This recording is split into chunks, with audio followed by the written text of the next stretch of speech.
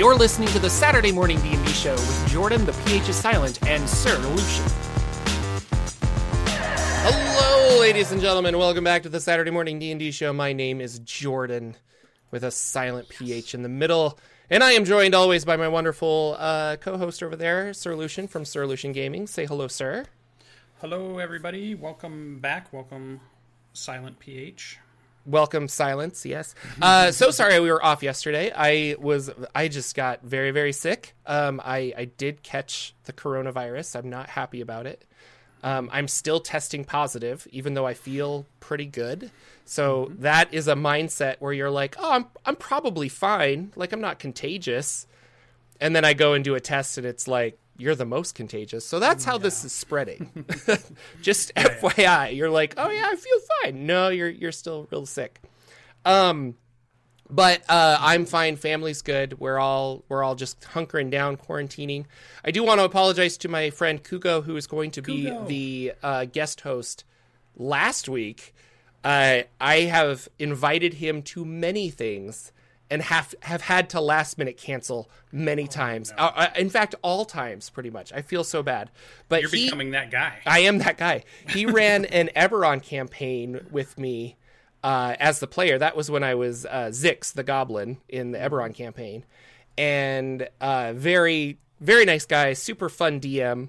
And he was stoked to be on the show, and then it just didn't work out. But we will have him on. I asked him if he wanted to be on this time, but he said that he had a graduation to go to. So it is that time. Yeah.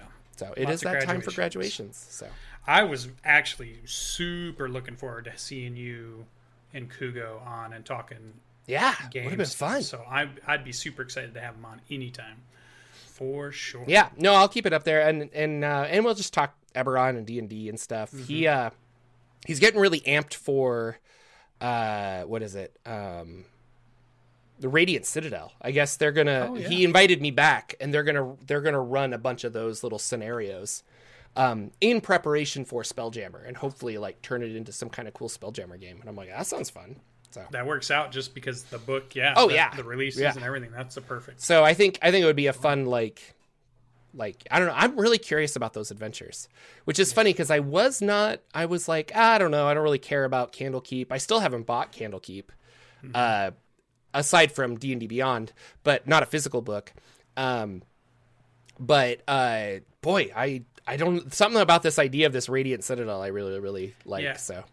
Me too, and I think it's because it's maybe a location I don't know about, whereas I kind of know about Candlekeep, or I know some stuff, so I feel like I don't necessarily need to go get another book on that. I might eventually. But this one's talking about a place that we've never visited, we don't know about, it's new, and there's a lot of things, and it could tie into Spelljammer really easily. So yeah, this one's really got my interest too. Yeah. Also, as you were saying, you were just talking about that, an idea popped in my head. I'd love to see you create Zix, the Goblin, in a Starfinder campaign. Yeah. If you played him in a Spelljammer, Zix must fit in a... No, well, I played him in an Eberron game. Oh, Eberron. Well, but you're right. Yeah. And I was a swarm host ranger, so it was all about bugs and stuff. But I mean, nano space bugs. Really, let's do it. Like, yes, it'll be really fun. Apparently, Zris, it's your birthday. Zris is always in chat. Our friend from the UK. So happy birthday to you. That's awesome. Birthday. Mine's coming up.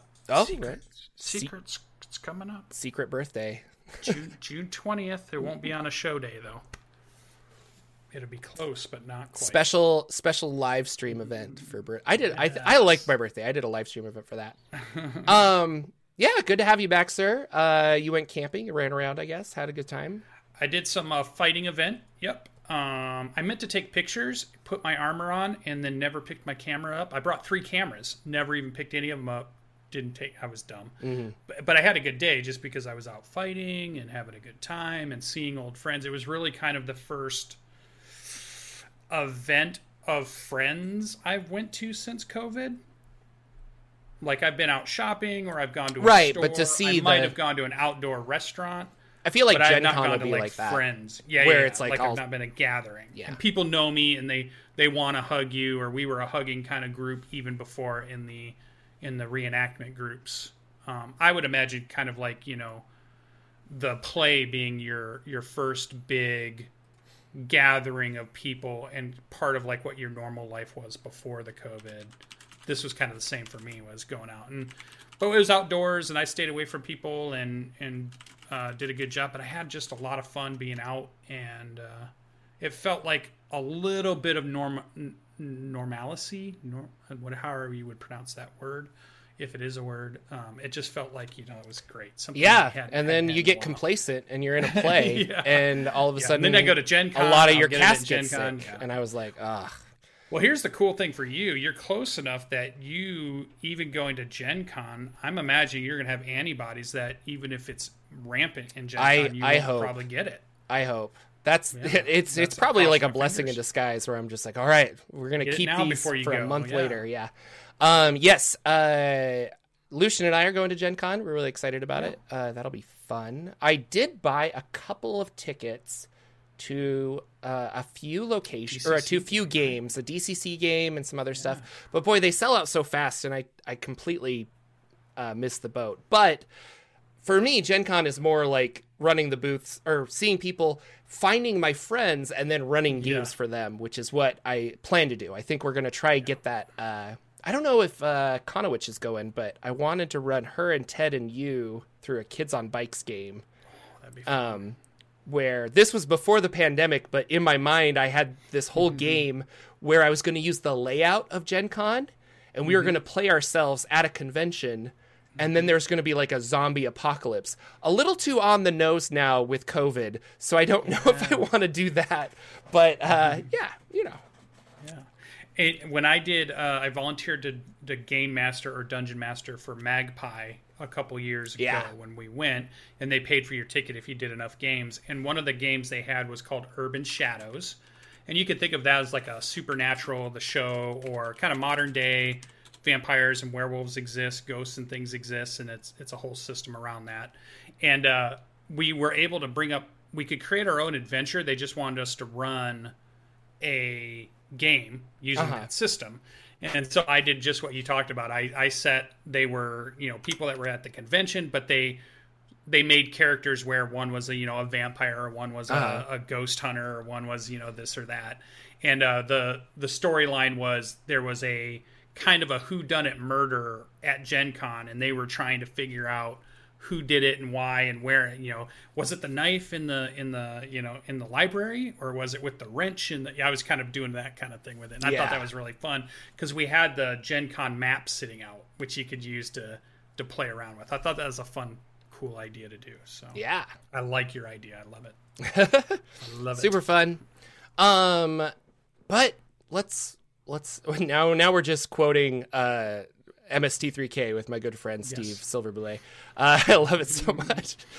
I made the comment that most of my D&D games just turn into MST3K episodes, I feel. But let's talk about some news. There is some really cool stuff happening in the world of Dungeons & Dragons. Go with the release dates, first of all, I guess. Those have been changed, correct, for these new upcoming books? This is what's on their website, and it is possible that they've only told us about the changes like in tweets or other places, but I went to their website this morning, and that's what's on the website. So it is possible some of this is delayed, yes.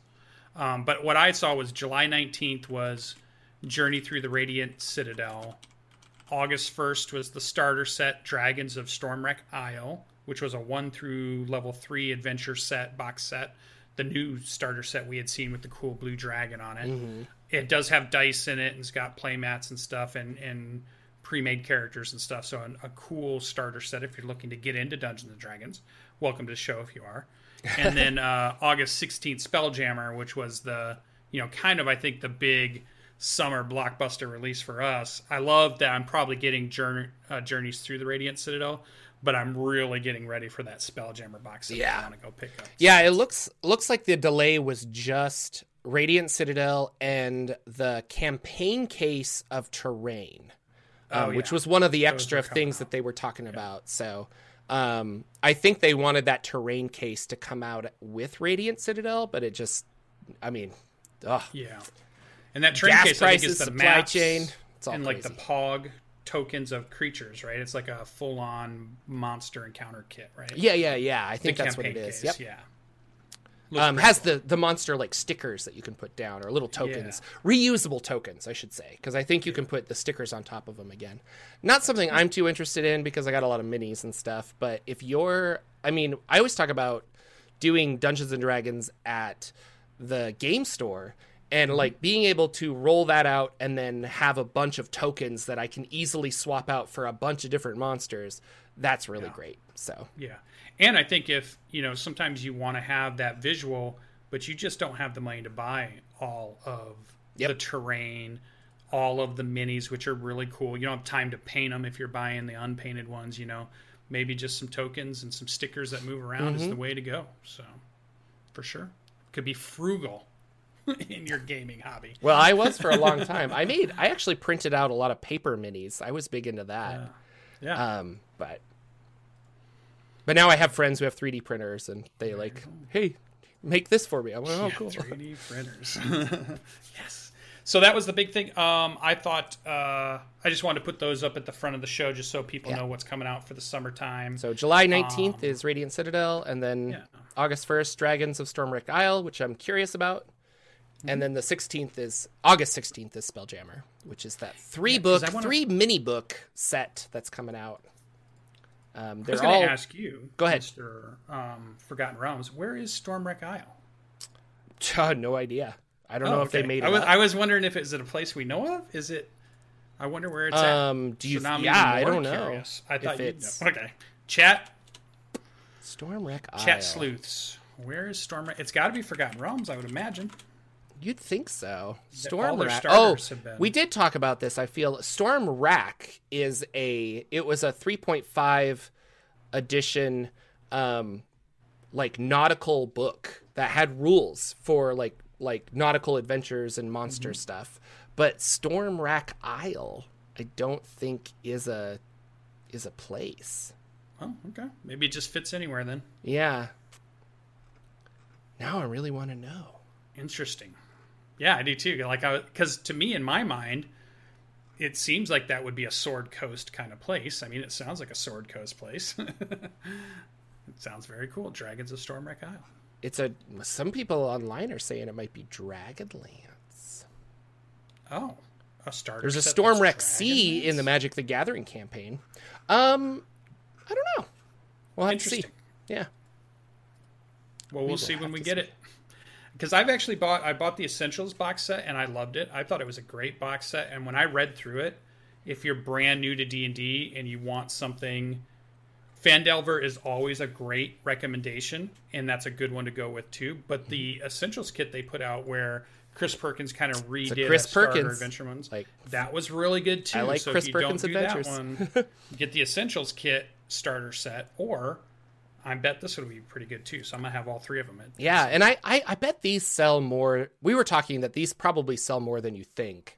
Yeah, and that there's a correlation with I don't know, it's Christmas. My son's into D&D. I'll get this starter set, and then they get it, and then there's probably like a good 80% chance that buying that starter set also turns into a PHB purchase at some point. Yeah. So it makes sense that they're making new starter sets, because in my mind, I'm like, you already have the starter set. And then Essentials, I was like, okay, that makes sense. You're introducing some new rules. But then this one came out of nowhere. But boy, I just know that it's got to turn into direct sales. Yeah. Like for every one of these we sell, we're guaranteed to sell something else. So yeah, and I think while they were building this one, they were building additional languages of them. So I feel like this one would be one we would see if we took a trip to Europe or something and we were going through a game store. I bet we'll see a version, an Italian or a French or a German version. Yeah, I guess Spanish Portuguese is the big. Because I didn't know this until a year ago, but the RPG scene in Brazil, huge. There you go. So big. They love it. And so I'm like, that's cool. That's really cool. Very cool. Which is why a lot of these little indie itch.io stuff that Lex and I review, a lot of them are from South America, because they're just this is the stuff we love. And did you hear about the drive-through RPG Pocket Quest design challenge? I was waiting to hear about this. So this is kind of cool. I think they're trying to compete with Itch and Zine Quest and things like that. So it's not a contest, it's a design challenge. But the idea is that Drive-Thru RPG is jumping in on this. It's called Pocket Quest. And they want you to make a RPG, 20 pages or less, pretty simple, with the theme of summer camps. And that's it. And so you make this, you design this, and then and we'll have 2 months. So this started June 1st. And then by August 1st, you're going to put it up on Drive-Thru RPG, ideally, I guess. And then they have a whole bunch of like social media stuff that goes back and forth, being like, "Hey, I don't know, like, did you finish the challenge?" You get merit badges. Is the idea. These images that you can put on your Drive-Thru RPG page to be like whatever. And it's a big thing to just kind of like whatever. You could give it away for free. You could sell it for $1. You could sell it for $15. Like, it's all up to you. And Drive-Thru likes this because it's more content on their thing and it gets people to go to the website. And obviously this is beneficial for them, but it's also really good if you're a new tabletop RPG kind of designer, or you want to like step into that realm to like, here's some support, like here's a starter kit, here's a Discord that I joined that has a whole bunch of authors and stuff. I really think it's cool. Like, I don't know. And maybe it's because I've worked with Lisa Penrose is kind of like the person that is in charge of all of this, and I've worked with her before. Excuse me, I had to cough. But I really like this. I think it's kind of cool. I was upstairs sick watching Stranger Things, and I started writing down rules for an easy little D6 camper system. So taking the ideas I was using for that modular D6 that I was trying to write and incorporating it into like, well, what if we just dumbed it down so that you're just a kid? You don't need superpowers. You're just kind of like a kid. And we'll see where it goes. I am busy, but it's one of those things where sometimes the creative fire gets lit underneath you and you're just like, oh yeah, this is amazing. And so I like challenges like this because it gives me a deadline to then complete.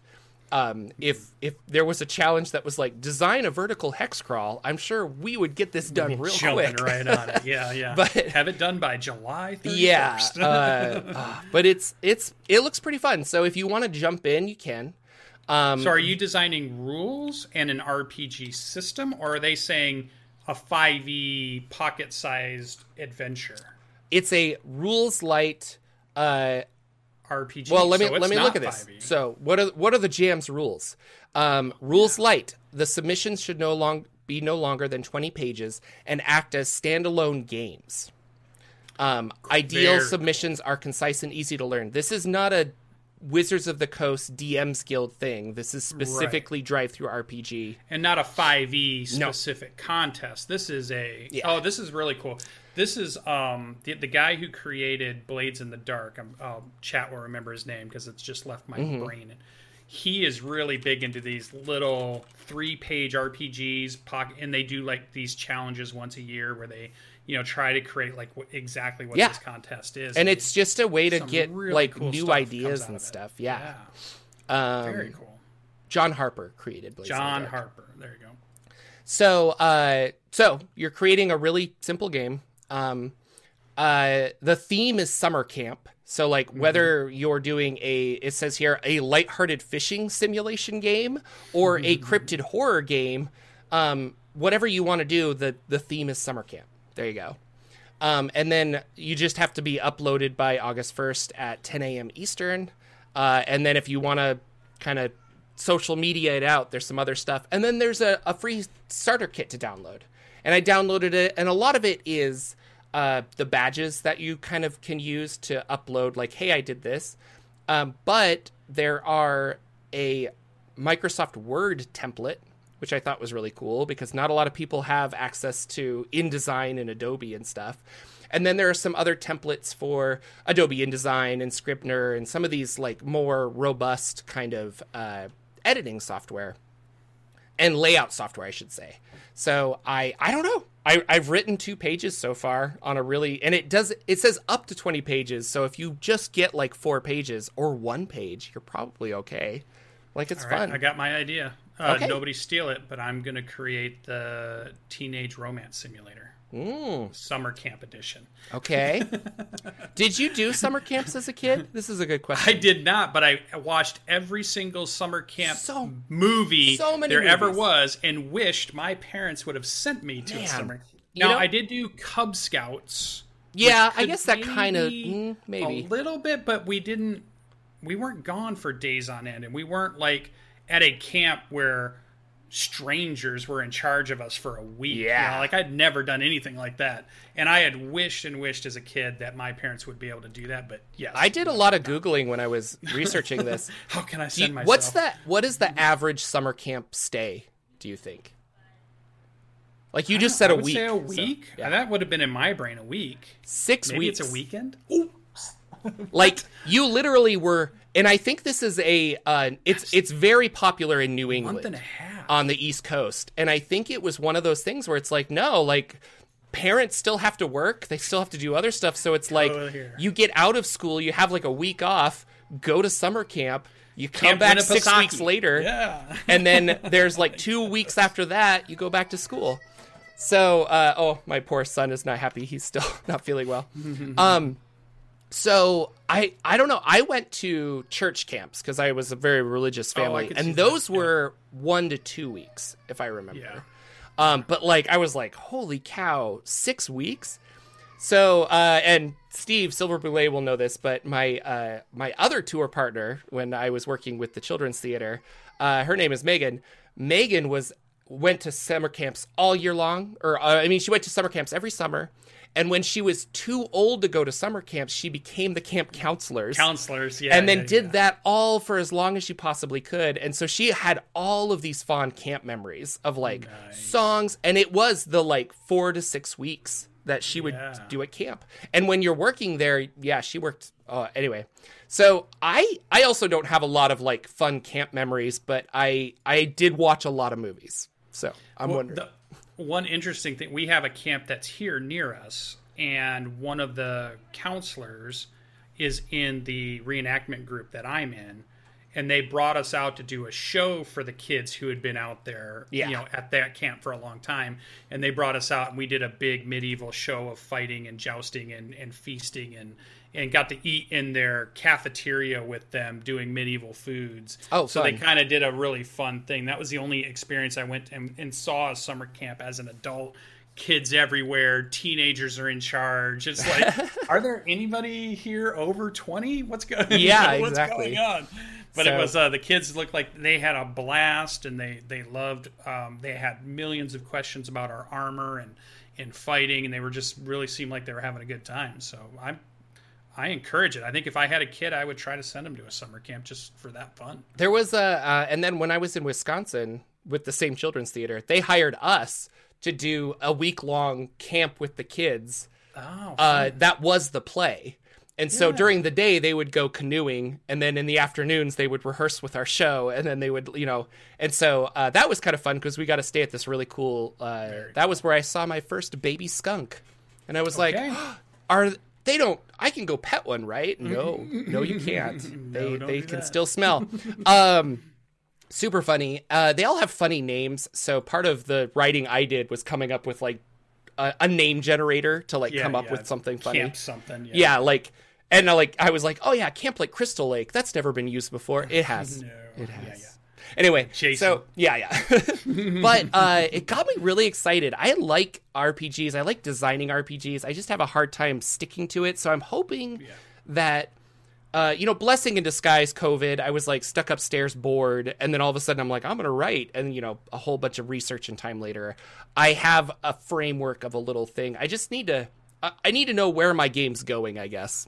And then run it a couple times before I put it on the internet. That's the other thing. So, so Drive Through RPG, anyone can enter. I think you guys should try it. There's no print cost, and let us know if you do. Yeah, we would love to feature some of our listeners and just be like, hey, this is cool. And when it actually comes out, maybe I can do I don't know, maybe we can come.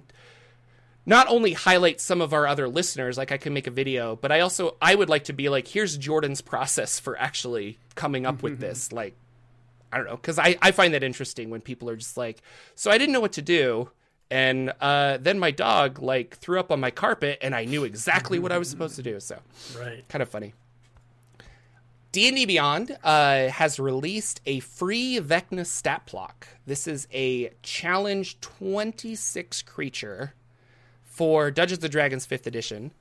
And it is free. It is called the Vecna Dossier, I think. And this is another attempt by Wizards of the Coast, who has now acquired D&D Beyond, to get your email. They're like, here's a bunch of free stuff. You want free monsters? Hey, Vecna, you want a free Vecna? You want all this other stuff? Take those. But in order to get those, you got to sign up for free. Now we have your email. We're going to advertise to you. It's not a bad thing. It's just what they're doing. So, I feel like I also heard that there was like, you could put a picture on the back of your character sheets that you could print out, or you could have on your character sheets on D&D Beyond, and then one of them was Vecna on the margins of your character sheets. I feel like that was another thing that I saw. I don't know. Yeah.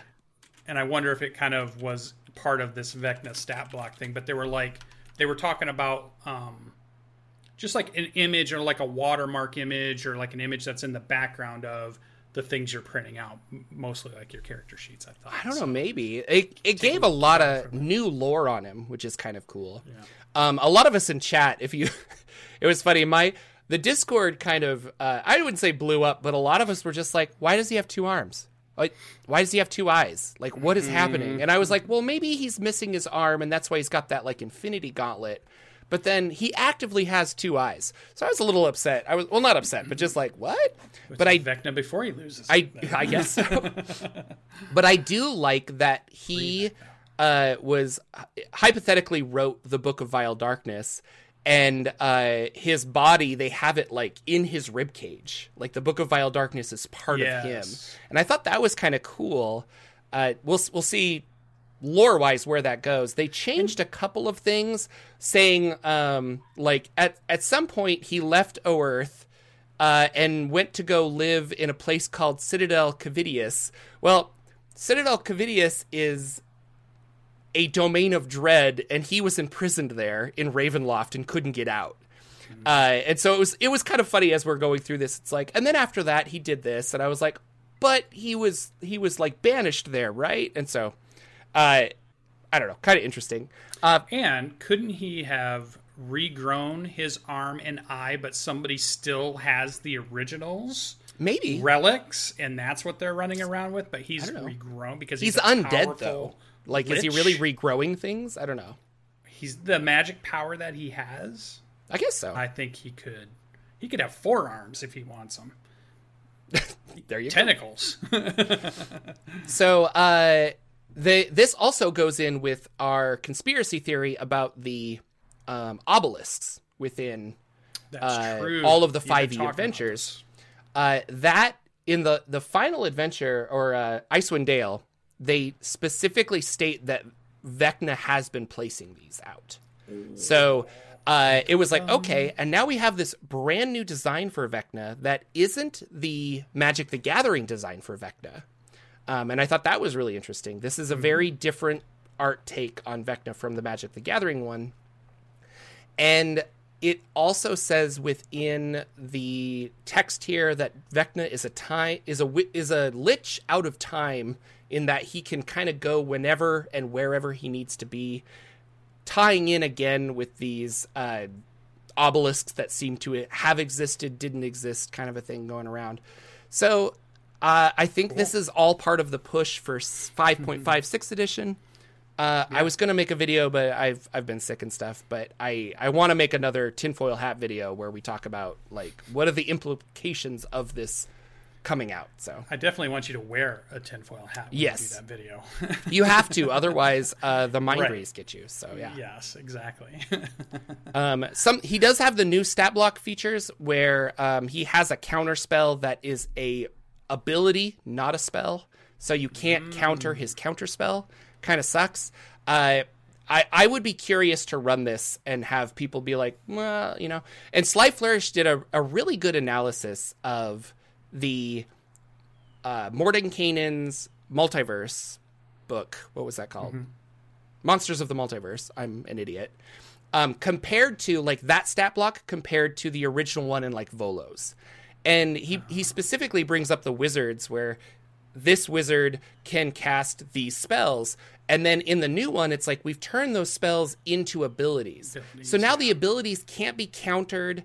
And what are the ramifications of that if you are a power gamer who's like, well, that's not fair because this wizard isn't playing by the same rules as my character. Mm-hmm. And I look at that and I'm like, well, that's because it's a monster. But when you're saying that you're both wizards in this magical world where we're all wizards, like, well, why can't I learn Arcane Blast? Well, because you're a player? So I was going to ask you about that. What do you think? Yeah. Well, and they're not playing with the subclasses of that players get. So this was specifically like a conjuration wizard monster. Yeah. So I was like, to me, I think, I could see. I always imagine the NPCs can have abilities or items or things upon them or training they've went through or gifts given to them by gods or other powerful entities that even though they say they're a conjuration wizard and I'm one, we would be very different. Yeah. The school I went to was a very different school than they went to, and there could be some differences there. And so I would never let that kind of just be like, they have to play like I play. Because I'm not really playing monsters. And I'm playing players that have lots of rules for players. They have rules for monsters. So I guess it never bugs me. Yeah, I don't know. It does others, though. It does. And I have... Others, we've had... Like, and I very much hate Counterspell. So the idea that I, as a monster, has Counterspell to do this really cool thing, kind of fun. But like, I have friends that would be very upset that they can't be like, but I know that, and I'm like, but does your character, like, your character who grew up as this kind of a wizard, like maybe they see this, and he gave Sly Flourish gave an interesting. Analogy maybe is the word, where running Tomb of Horrors, he had players that were constantly using Mage Hand to try and like unlock a door. And so the Sly Flourish was like, well, I don't really want you to do that. So all the doors are 15 pounds. So you can't open them with Mage Hand, which is more than Mage Hand can move. Know that. And they're like, well, that doesn't make any sense. Like, blah, blah, blah. And he's like, you don't think a Serac knows that Mage Hand can bypass all of these traps? Like, you don't think that he knew that? He probably made every door 15 pounds on that for that exact purpose. This rings true to that as well. Like, you don't think Vecna knows that Counterspell can be counterspelled, so he created his own that you don't understand how the magic works? Yeah. I totally agree. Yeah. And if you're that kind of power, you're going to keep that secret, Like, you're probably not going to tell a lot of people how I do Arcane Blast or something, so...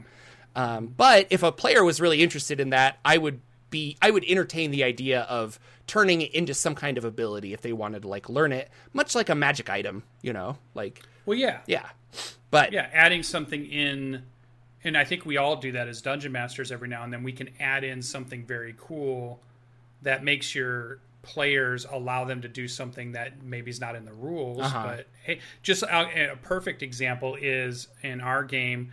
I have a bow that allows me to put Hunter's Mark, and I don't have to use, the concentration, so I can still be a normal character and use the normal set I have, but they're giving me this ability to do a Hunter's Mark because it just fit with his and my idea of how the character worked, and the bow is the thing that, controls that. So it's, it's not in there, but so I think you hit on it perfectly.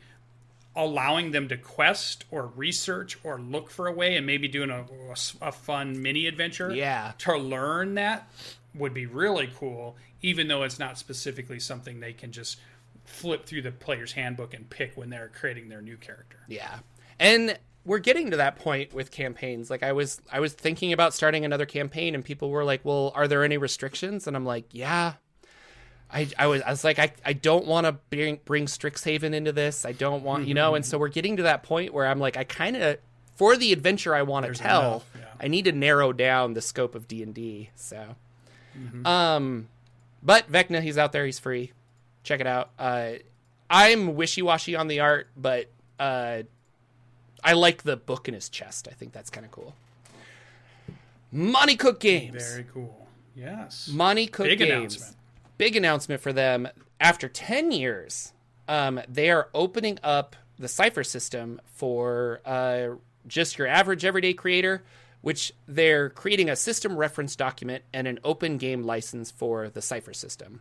So now, Lucian, you can finally make your Cypher system camping simulator game. Yes, I could.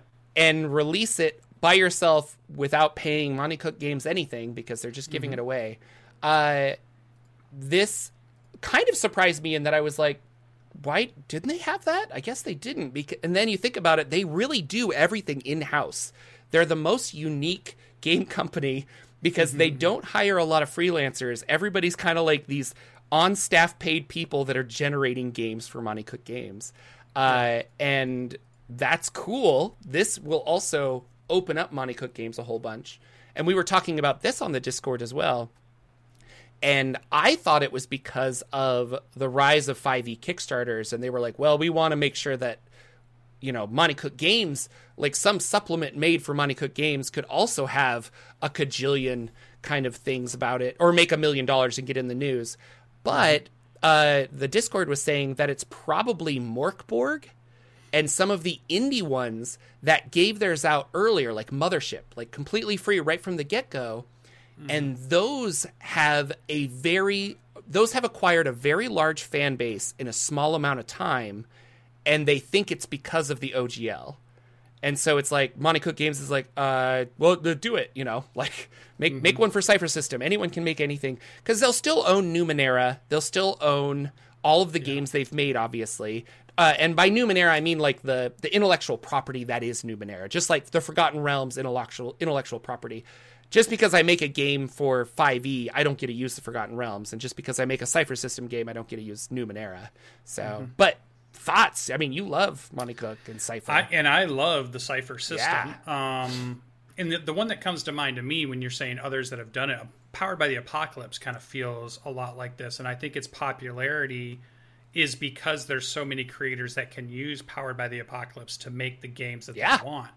So if you want to build more community around Cypher around your system games, we like can't Cypher, just wait for their team to build all of it. Give the community the ability to come in and start building lots of cool things too. And I think that's great. I mean, there's all kinds of games I could think of that would fit in the Cypher system because it's a little bit lighter of a system than say 5e or Pathfinder, but it's definitely a little bit more substantial than say, you know, Kids on Bikes or Powered by the Apocalypse. Powered by the Apocalypse. There's a little bit more crunch to it than that. So it's a nice middle ground. And it fits so many genres because you already have so many examples of it fitting in other genres that you really could do just about anything. So I'm super excited. I think it'd be really cool to have, you know. And I think, and I was trying to think what game out there has not been represented that I'd be like, oh, this would be the one that would really fit in Cypher System really well. There's so many cool franchises that are already getting games now that I would have used, like doing something like Aliens or G.I. Joe or some of those. They finally have those, and those are now coming out. Here's mine. I think one that would be really fun, and there is a game out, but maybe a Transformers or a Voltron. Yeah. Would be a really cool Cypher System game where you could create the different things that come together and form a super thing. And that would be good for Cyphers too, because it's like, I've used this Cypher and now it's like Transformers feels like, I don't know, like I used my gun and now it's out and I can't use it anymore or something. Like, And just the quick rolling of the D20s and how the intrusions can happen and how you spend your pools for points. So you are using risk and reward. And I think it would be and I believe Hasbro's making like a Transformers game with G.I. Joe and which I will buy then. The Mighty Morphin Power Rangers game already came out. And I think that is going to be the same system. So, but they're working on it. But you can do Voltron. There you go. A really fun one. Or generic Japanese or the other Voltron, fighting, which was all the vehicles. Yeah. Which was like 20 vehicles that came together instead of just 5 lions. It was like there's another style of Voltron. Oh, He-Man, that was the RPG? based, and that could be cool too. Yeah. That could be cool. So those ones, big I think win would be for really cool. for the community. Like that's really what it comes down to. This is awesome.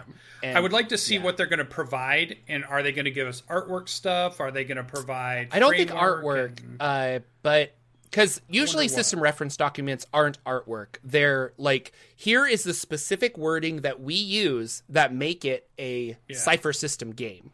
Gotcha. Because there was a court ruling that is upheld pretty well that you can't copyright game mechanics. I can't copyright the idea of rolling a d6 and saying that a six is a success.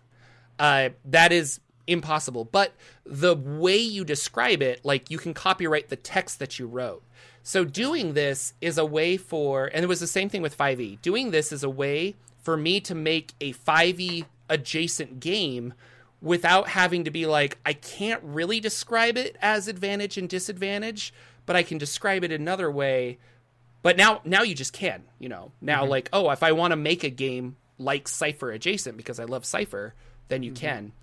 Or where a lot of people do this is supplements. Like I could make whatever, And we haven't really talked about this before, but I know of some people that are running a Eberron game using Savage Lands system. And it made me think like that would be really interesting to run Forgotten Realms with, Cypher System or something like that. Like I like the idea of doing weird things like that every once in a while.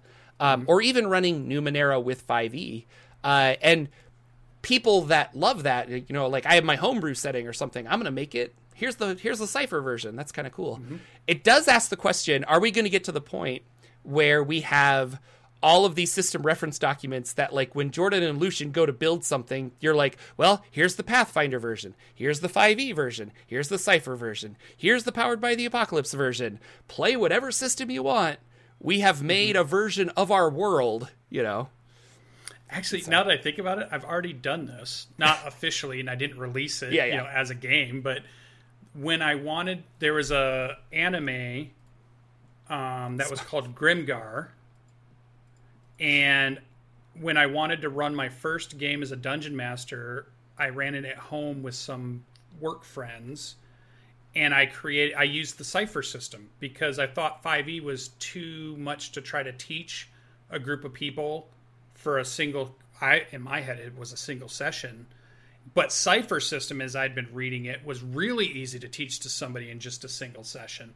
And so instead of using 5e, I used Cypher System to build a game to play with friends at my house around the concept of that anime, which was you wake up from your world and you're in a tower and there's a bunch of like monks and clerics there that are helping you get up, and they start to introduce you to this new world, and they tell you, we don't know why it's happened, we don't know what happens, but every day or every time on this anniversary, groups of people like you just show up. So we try to take care of you, and the story goes from that to, that's what the whole anime is about. And I was like, that's such a cool idea because it explains why they're playing characters who don't know the world and they don't know how things work. And that's what they were. They were all players who had not played. So I thought this is a perfect marrying of concepts, and I used Cypher System to pull it off. Yeah. And it worked really well. Built classes, used those mechanics, and everybody had a great time, and it turned into a 4-session game instead of just a 1. That's cool. And that's how I met also LB Hackemup, because the people that played were at the same workplace she worked at. That's how it's all coming together. That's fun. I think this is really cool. So we'll see where this goes. Cool. Monte Cook Games, they're making cool stuff. The amount of Kickstarters are going to go through the roof, I think, now that like a lot of these game systems are opening up. So very cool. Free RPG Day is June 25th. You didn't say what game you would create. I said what game I would create. Oh. You didn't say what game Jordan would create for Cypher. I've only played Numenera. No. I don't know. Like I probably actually. So I feel like Numenera and Eberron are like adjacent in a way. Yeah. Not the same, but I'll say adjacent. Techno magic. Yeah. And when I was prepping the Eberron game, I had I was using the new Numenera for 5e that they released, Arcane Ancients of the Arcane or something. And so I would do something similar. Like I think I would want to make an Eberron game using the Numenera like class features and stuff. I think that would you lean into the steampunk part of it? Would you lean into just the technomancy part of it? Technomancy, I think. Yeah. And maybe expand certain things like hacking challenges to understand. So hacking cool. For an arcane perspective. So instead of a thief picking locks, you're actually like undoing web of arcane energy or something. I don't know. So very cool. I like it. I'd buy it. Okay. I got one customer, guys. Free RPG Day is the end of this month. And we should have been talking this up more, but I didn't even really think about it until Goodman Games started talking about it. But it's June 25th. And so go out for Free RPG Day. I called my local game shop and said, hey, are you doing Free RPG Day? And they said, yeah. And I'm like, awesome. And then I said, next month is July 16th, DCC days. Are you doing that? And they're like, I don't know. I don't think. And I'm like, you got to do it. So I have two game stores in my town, and one of them is doing DCC days. The other was wishy-washy on it. I'll probably drop by both just to see if they're doing stuff. But I want to run some games. So Goodman Games just released a preview PDF of the adventure. It's a 0-level funnel that you can get for free for DCC days. And for Free RPG Day, they're going to release a whole bunch of stuff too. You can go to freerpgday.com or goodmangames.com. But keep those on your calendar, June 25th and July 16th. I feel like Free Comic Day is around that time too. Or like maybe it's just my store. Free Comic Day is in May? Is it? Because I feel like my store combines them. Because when I go to pick stuff up, they have RPG stuff, but then they also have here's some free comics here. Yeah, it's probably because they have leftover stuff. So Free Comic Book Day is at the first weekend in May. Oh, okay. So that is come and gone. That was May something. The next one is May 6th next year. So, but no, my game store does Free Comic Book Day as well. And so you'll notice but their comic selection is so small. I think it's just one of those, if you're in that nerd area, you're like, yeah. And we also sell some collectibles on eBay. I think they all kind of that's how they make money. I don't know. So yeah, very cool. And my comic book store sells a bunch of Magic the Gathering and Pokemon cards. And so I'm sure it's all I don't know. Anyway. It's really one of the greatest stores on earth, really. Yeah, there you go. Happiest place on earth. So keep those dates in mind. Yeah. Pathfinder report, go. Well, not so much a report, because a lot right now of releases are adventure paths and things. We are about to get the big Drift Crisis in Starfinder. For any of you Starfinder fans out there, that looks really fun. They've been putting out more videos on it. But I was just reading my Book of the Dead again just the other day, and there was something in here that I thought was really cool. They were talking about the types of undead, and the way they write this is kind of like listening to a Mordenkainen or a Volo. When they're talking about, they have a first-person kind of view person who's, in my studies, I found this and that. And they were talking about undead, and I thought the way he described them, or this author described them, was really cool, because they said you have the type of undead that's called a consummate undead. And these are the ones that choose to let negative energy in, and it allows undead-like features to happen. So your vampires, your liches and things like that. They're seeking it out and they're allowing this negative energy in. But then it talks about the hungry undead, and these are the ones where their hunger has gotten so great, it's the hunger that animates them, not necessarily the desire for power or the desire to do something. And so they're a different type of undead, and that negative energy only affects a certain part. So the consummate, they let the negative energy in their entire body. Whereas the hunger is all about, there's just a certain part of an undead. And then there's this other part that they were talking about. So there's 3 different ways that negative energy affects things, and that kind of decides or helps put them in a category of undead. And I thought that's such a cool concept that I've never gotten out of Dungeons and Dragons, because they never really tie in skeletons and zombies. Whereas this kind of goes in and says, this is what's happening. Negative energy is causing these things. If you have a full body negative energy, you're kind of this type of thing. If you're maybe just your brain, or maybe just your stomach is the only part where the negative energy has come in, now you're a white, or you're something that's like I was trying to think of not a wraith, but the ravenous ones. I'm just thinking, zombies are always trying to eat. And stuff. Yeah, ghouls, ghasts, those kinds of things. And then the ones that are constructs are ones where the negative energy is animating what's and that's left, where you get like a skeleton. But there's no there's no consciousness to it. It doesn't do anything on its own. It's negative energy that is working on inanimate material, and that still is bones or whatever and stuff like that. And like, you're right, so zombies and skeletons and the things that are like that. So I thought that was a cool way to explain how undead work. And then they go into character options and how you could have this be a part of, like, maybe you're a part of this, or you're a hunter of this, or whatever. So if you haven't gotten this book, it's a great reference just to read about thinking about undead in general, even if you're not using the specific rules from Pathfinder 2nd Edition.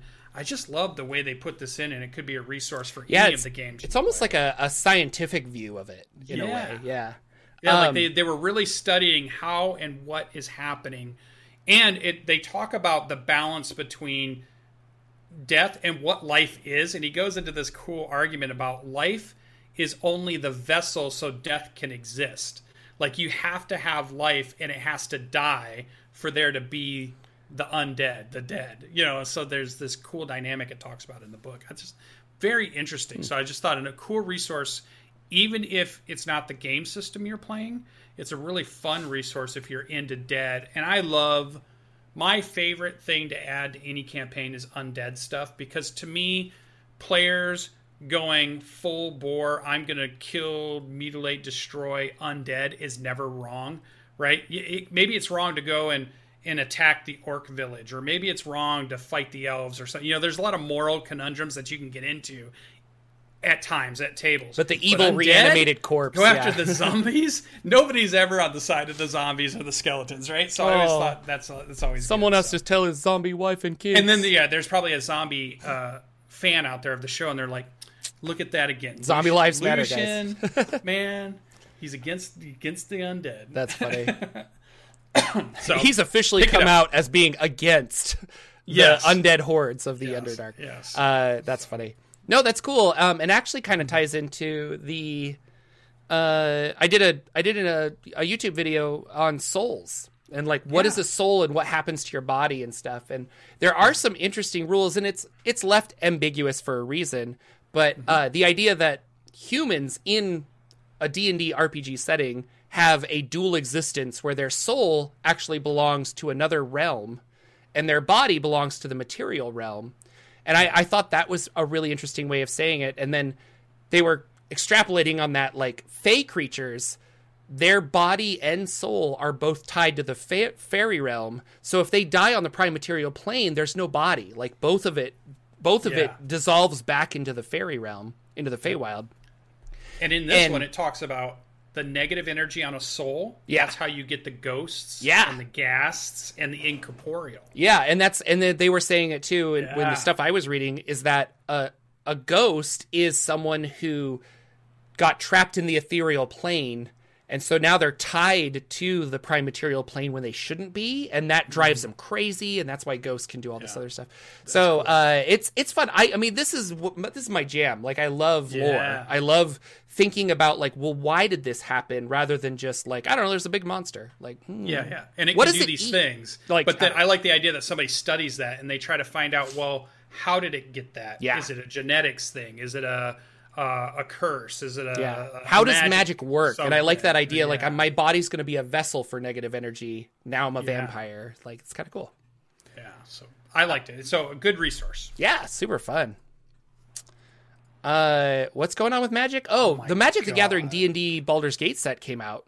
Yeah, I'm gonna go buy it. That's Commander. I totally Commander right over my head, but that's a Commander deck that I'm not familiar with how to play Commander. But a lot of cool themed cards out there, like really cool stuff. So I gotta get them. Get them for sure. And that's what I was looking up because I was trying to find just before the show started if the Baldur's Gate one had come out, and it looked like it did. But then I saw another little article blurb over to the side, and it caught my eye. And I'm like, well, after today's show, I'm going to drive over to my game store today and pick up some of the Baldur's Gate stuff because I want the artwork and I want to see.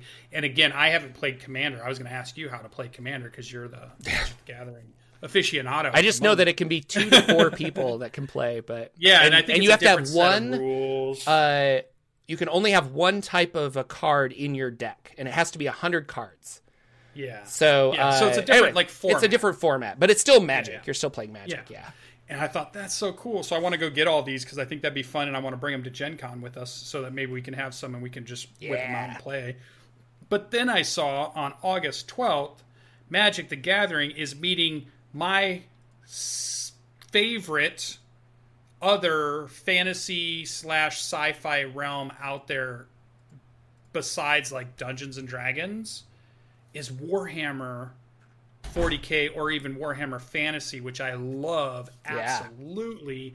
And they're going to come, but they were like the juggernauts that fought each other in the gaming space. I always thought in my head, because it was like, I always thought Warhammer being, well, we're going to win all the gamers over by doing a tabletop cool game. And D&D was like, no, we're going to do a tabletop RPG. And that's how we're getting all the gamers. And we're going to do stuff that brings them to our, but now they're coming together. It's like 2 villains or the superhero and the villain coming together to work together. It's just crazy.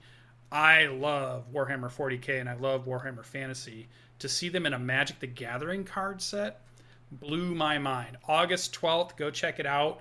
You can find this out on the internet. They've only done a little bit of blur, but they've started to show some of the artwork.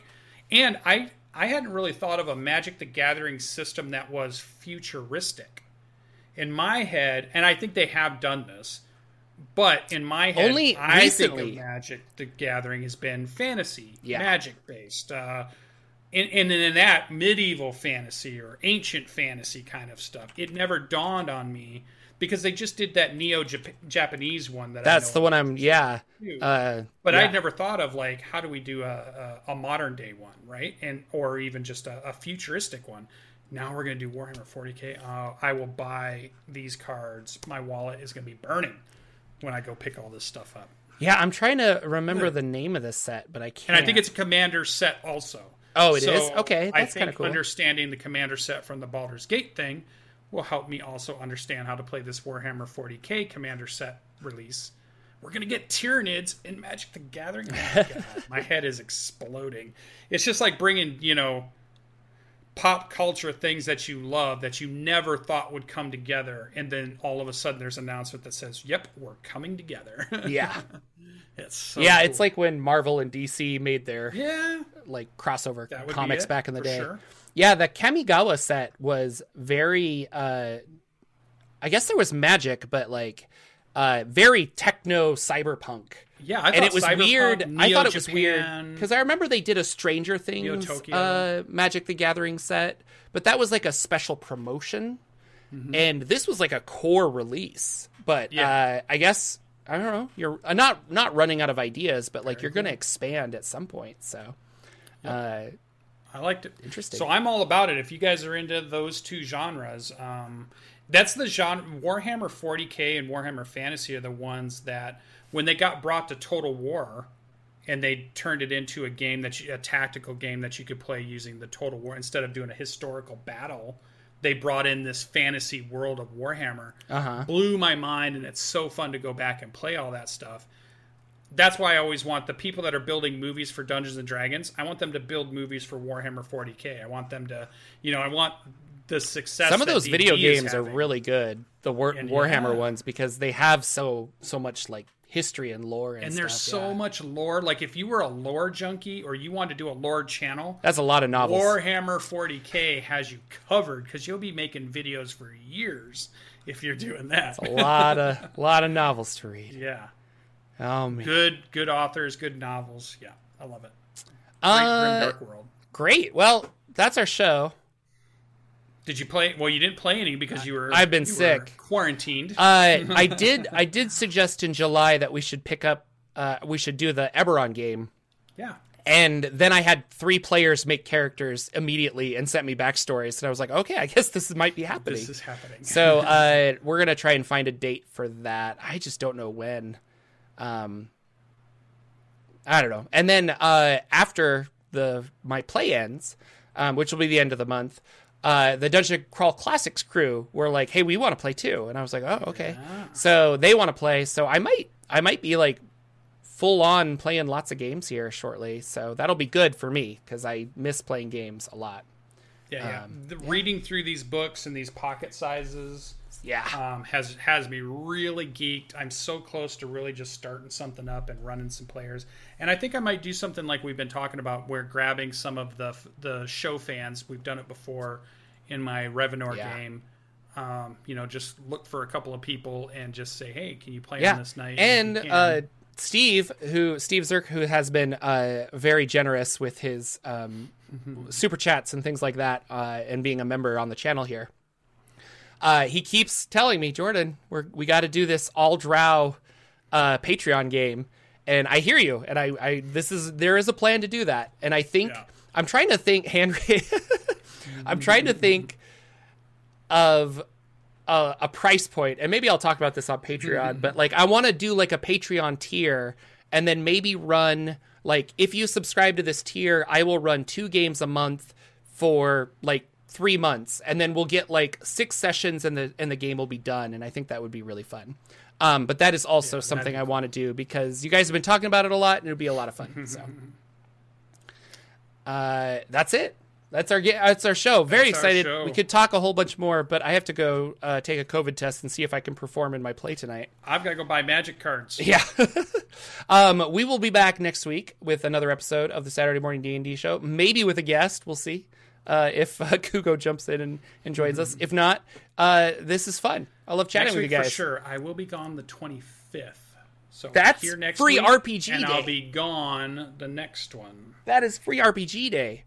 Maybe I'll do a live stream from my phone on Free RPG Day. That could be so fun. We'll see.